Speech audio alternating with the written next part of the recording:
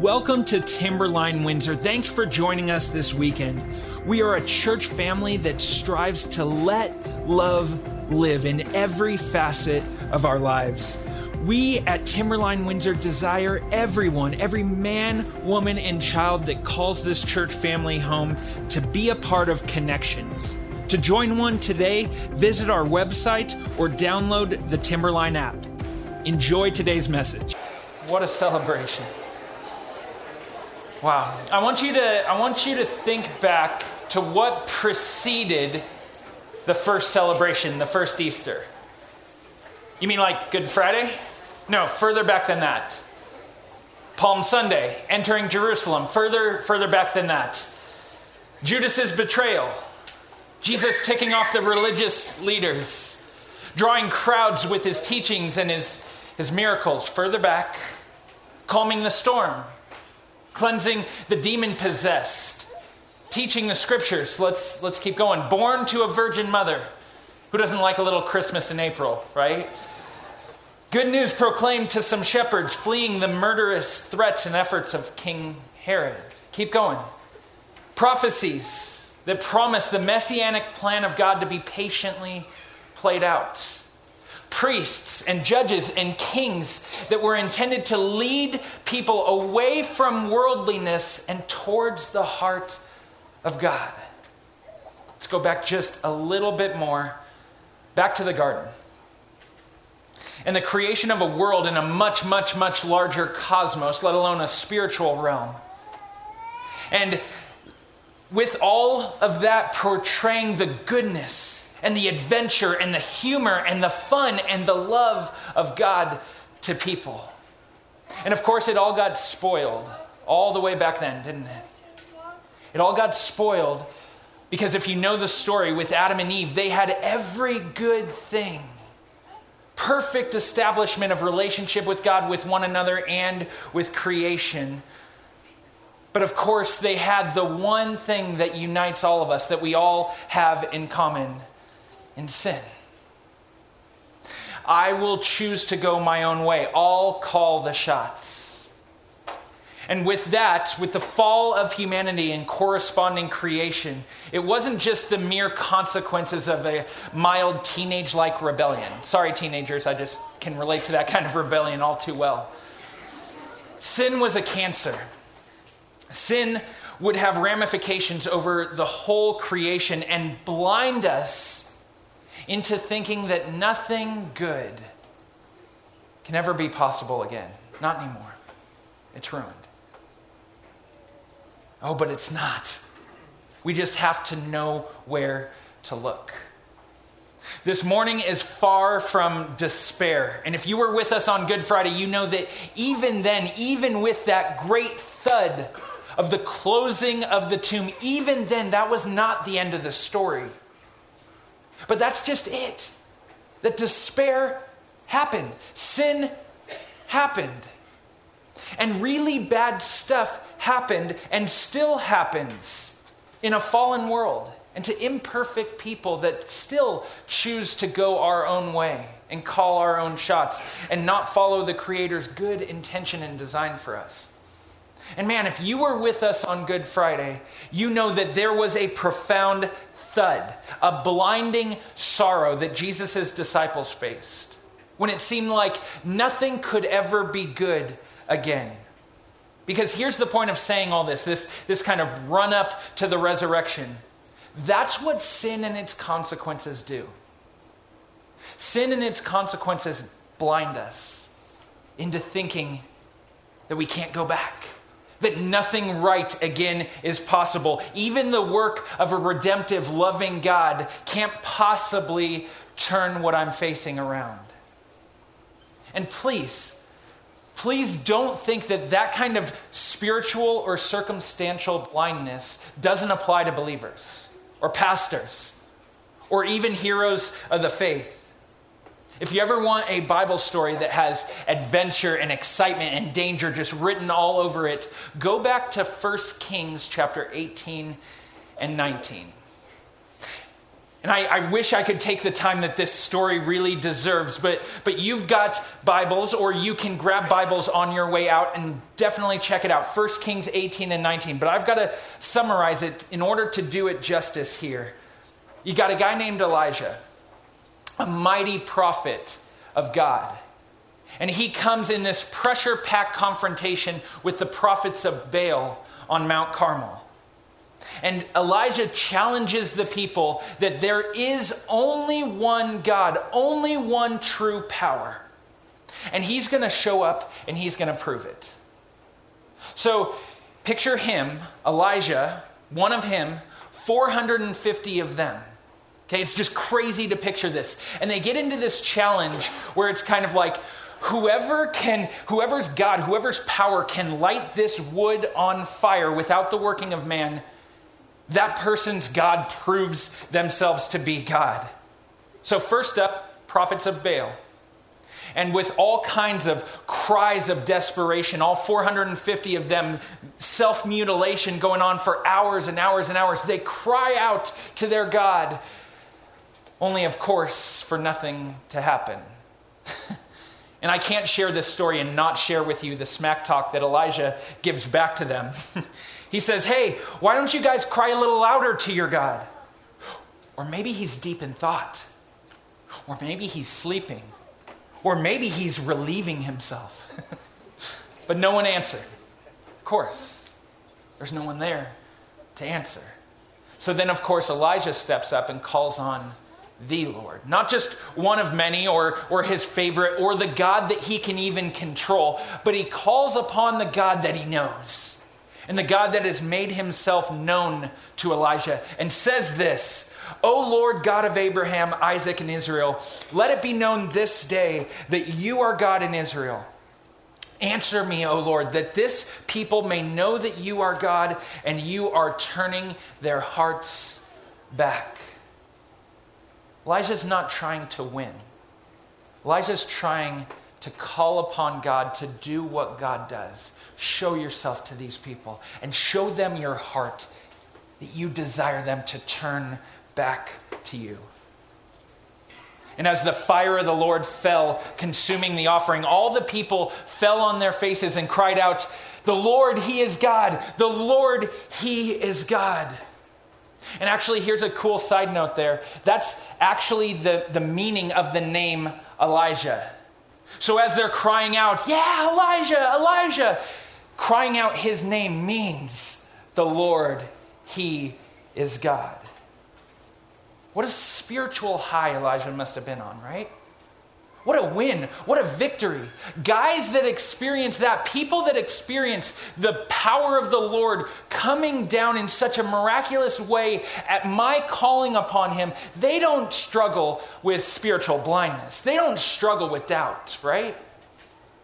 Elijah had firsthand experience of calling upon the Lord, and surely nothing could stand in his way or distract him or make him spiritually blind. And ultimately, what God had done through his servant Elijah, word spreads of this, and it reaches a wicked leader named Jezebel. And Jezebel is an enemy of Elijah and the people of Yahweh.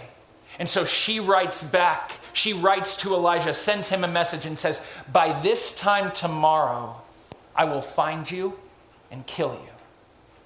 You got to think, with all Elijah has just experienced, that's not going to threaten him, right? He just called upon the name and the power and the fire of the Lord. But that's all it took. The very real threat of Jezebel. Jezebel wasn't kidding, and she had the ability to make good on her threat. And in chapter 19, verse 3, Elijah was afraid and ran for his life and hid under a big tree. And he called upon the Lord. You're going, oh, here it is. Not for the power or protection of the Lord, but for the Lord to take his life. It's over, God. Story's over. Just like that.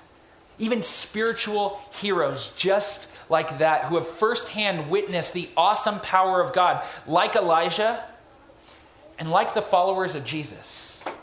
They have firsthand seen who God is, what he is like, and what God has done. But just like that, despair can creep in and spiritually blind them, thinking things can't possibly turn around. The story's over. And I don't doubt for a second that that's where our ancestors in faith found themselves just hours after the crucifixion, until Mark chapter 16. When the Sabbath was passed, Mary Magdalene, Mary the mother of James, and Salome bought spices so that they might go and anoint him. And very early on the first day of the week, when the sun had risen, they went to the tomb. And they were saying to one another, "Who will roll away the stone for us from the entrance of the tomb?" And looking up, they saw that the stone had been rolled back. It was very large. And entering the tomb, they saw a young man sitting on the right side, dressed in a white robe, and they were alarmed. And he said to them, "Do not be alarmed. You seek Jesus of Nazareth, who was crucified. He has risen. He is not here. See the place where they laid him. But go, tell his disciples and Peter that he is going before you to Galilee. There you will see him just as he told you." So like flowers placed at a graveside, these women come to respect and make beautiful the site of Jesus' burial. They brought spices to help kind of mask any stench that would be coming from the tomb, preparing the place to be a place of gathering for others.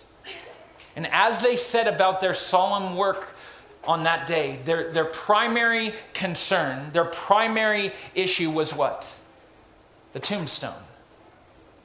The tombstone. Who will roll that away for us? That wretched tombstone that had closed up Jesus' crucified body and served as that definitive, horrible thud. The story's over. He's dead. And that very same tombstone, as they approached the tomb, had been rolled back.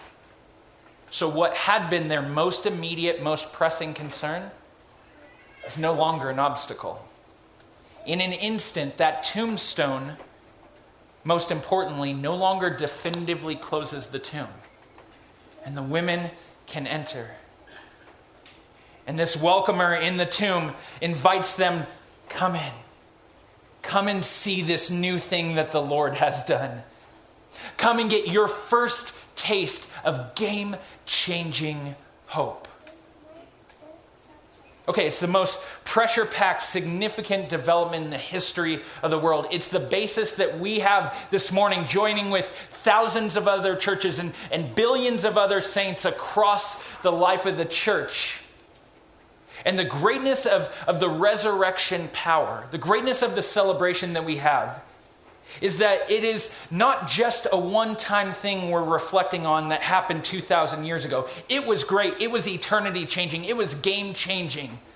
But it is also the thing, that the climactic point that takes everything, all of the disciple calling and demon cleansing and disease healing and paralytic raising and crowd feeding, parable teaching, storm calming, water walking, blind seeing, child gathering, temple clearing, and cross bearing that Jesus had taken, and puts a big exclamation point over it all, saying, yes, he did. He did all of that.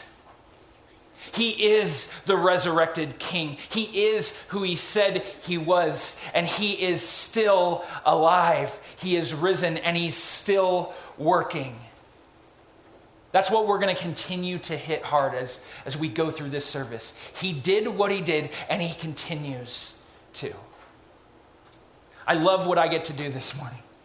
I love being the sharer of good news, don't you? You ever been able to share with someone some really good news? Like, Mom, Dad, you're going to be grandparents. Or, congratulations, you've got the job. Or, ma'am, your cancer seems to be gone. Or, your legacy as a teacher, as a healthcare worker, a mentor, a neighbor, a friend has changed my life. Have you ever been able to to be the bearer of really good news? That's why I love this part in the story, that there's this guy sitting in the empty tomb dressed in white. That'd be an angel of the Lord for context. And he gets the job, the privilege of being able to be the first one to break the game-changing news. At some point, the Lord went to this angel and said, I want you to wait at the empty tomb. And you're going to see a couple of women coming to you in their sorrow and in their despair and in their fear. And you're going to be able to meet them with this game-changing news. Oh, and one more thing. This is really important. Make sure when you tell them the good news to tell it specifically to the disciples and specifically to Peter. Verse 7, go tell his disciples and Peter. Things are going to start playing backwards now, changing everything, starting with him. See, these women undoubtedly woke up that morning with a rough start. If you're in a season of despair, you don't ever wake up thinking that game-changing possibilities are awaiting you. And Peter's in that same kind of despair. Except Peter not only has to deal with what they had just done to Jesus, scenes playing over and over and over in his mind, and that definitive sorrowful thud of the tomb closing. He had to replay in his mind each of the times, 3 times, that he had denied knowing Jesus in his hour of need. And Peter needed to be reassured that you are not defined by your worst moment. Peter needed to be reassured that he was not disqualified or excluded. The good news that Peter needed, that these women received from the angel, it wasn't just buck up, cheer up, get on with your life. No, they didn't just have to allow all that stuff to go away. Good Friday didn't just go away.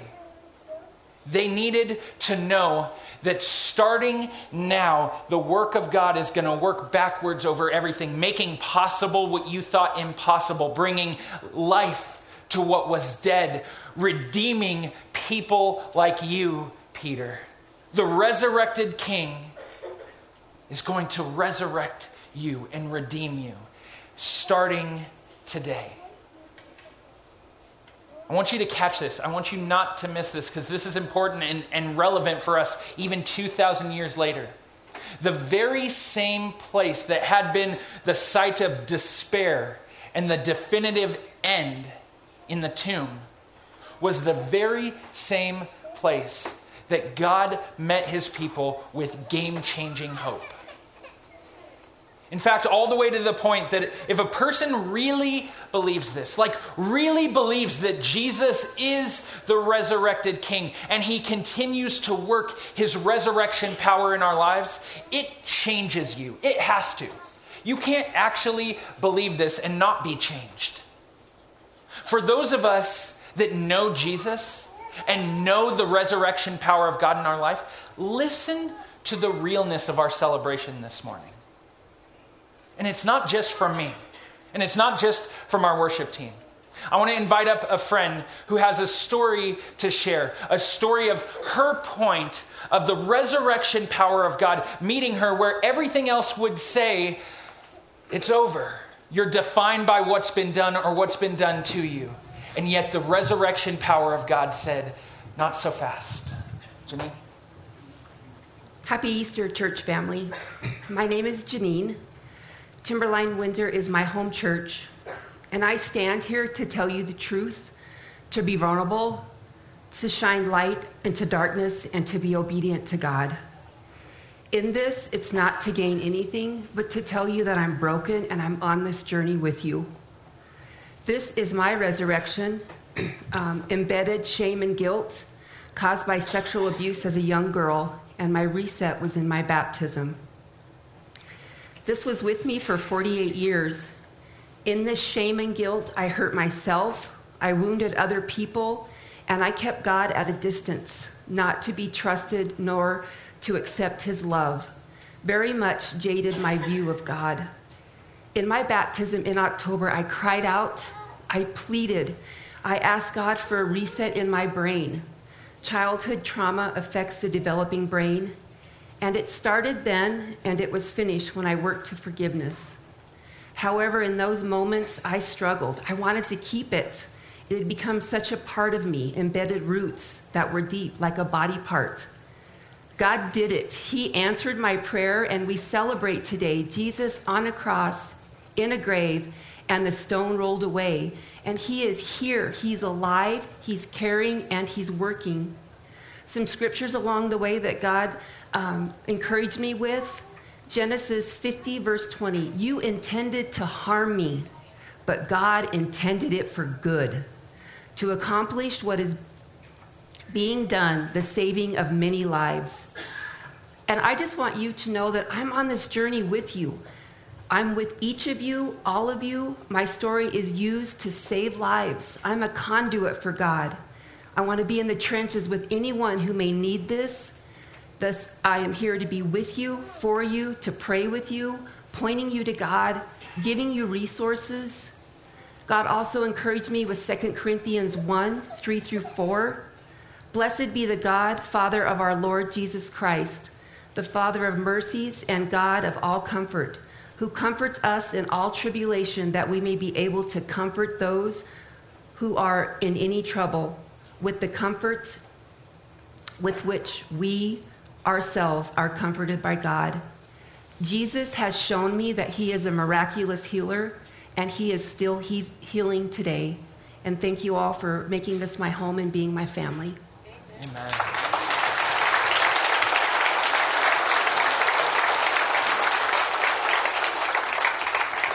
That's a part of this message that God wrote, not me. And there are so many more that we're going to continue to share before this service is over. So many more that have, this was my resurrection to share. But before we get to that celebration, I need to ask, what tombstones need to be rolled to the side for you by the resurrection power of God? Think about what maybe some of you woke up this morning and there's just simply no going back. You can't undo what's been done to you or what you've done. The most immediate concern, the tombstone that's right in front of you, I can't do anything unless that's rolled away, and it's impossible for that to happen. And God meets you right at that very spot. And the Word of God, the timeless Word of God proclaims, John 20:27, in this world, yes, you will have struggle, but it's not the end of the story. I have overcome the world. Romans 8:28, and all things, yes, all things, somehow, some way, work together for the good to those that love God. Matthew 19:26, with man, these things don't just seem impossible, they are impossible. But nothing is impossible with God. Jeremiah 29:11, trust me, I have plans for you. My plans for you are to give you a hope and a future. You need to know there is not a promise in here that says believers are exempt from suffering. There's not a promise in here that says all of those memories, all of the pain that you're facing, the stuff that made you circumstantially or spiritually blind is going to just go away. Good Friday didn't just go away. But there is a promise here, a certainty of hope that God redeems all things with his game-changing resurrection power. We've spent an entire series leading up to this point looking at the resurrection power of God. And we've learned through our study that it may not come as we want it or expect it, as was the case with Judas and with Peter and with Mary. It may not always be immediate, like Thomas's lingering doubt and skepticism. It may not always come as you might want it, like like Peter with the breakfast of fish by the fire. But one thing is for certain. Jesus did it. He is risen. He is alive. He is the resurrected King. Our great hope, our sympathetic high priest interceding for us in the very presence of the Father. He is risen. And ever since that morning at the tombstone, he's in the business of bringing that resurrection power into our lives in a very personal, as you heard with Janine, as you will hear with other testimonies, a very practical way. And ever since the morning of the tombstone, it's been lives like your lives, that most personally show this to us. All month we've been leading up to this with Janine held up a sign that said, "This was my resurrection," and a blank. And we've been challenging and inviting people, where did the resurrection power, the game-changing power of God meet you? And as you're going to see during this next song, we're not going to have lyrics on the screens. We're going to have some of your testimony points. Some of them not with people in the picture because it's too raw. Some of them with people in the picture, but it doesn't matter. These are stories, testimony points that the resurrection power of God came and changed everything in your lives. Not just 2,000 years ago, but still happening. And then we've got the exclamation point of this message, the exclamation point of this whole service in baptisms. These are people that are declaring, yes, I am a follower of Jesus. I believe he is, I know he is the resurrected King who is working and resurrecting me. That God that did what he did 2,000 years ago is still at work. This is his work. This is his message that we get to celebrate together. We hope you encountered the love and power of Jesus in today's service. If you're interested in giving, for joining serving opportunities, and much more, visit timberlinechurch.org/connect. Have a great week. Go be the church and let love live.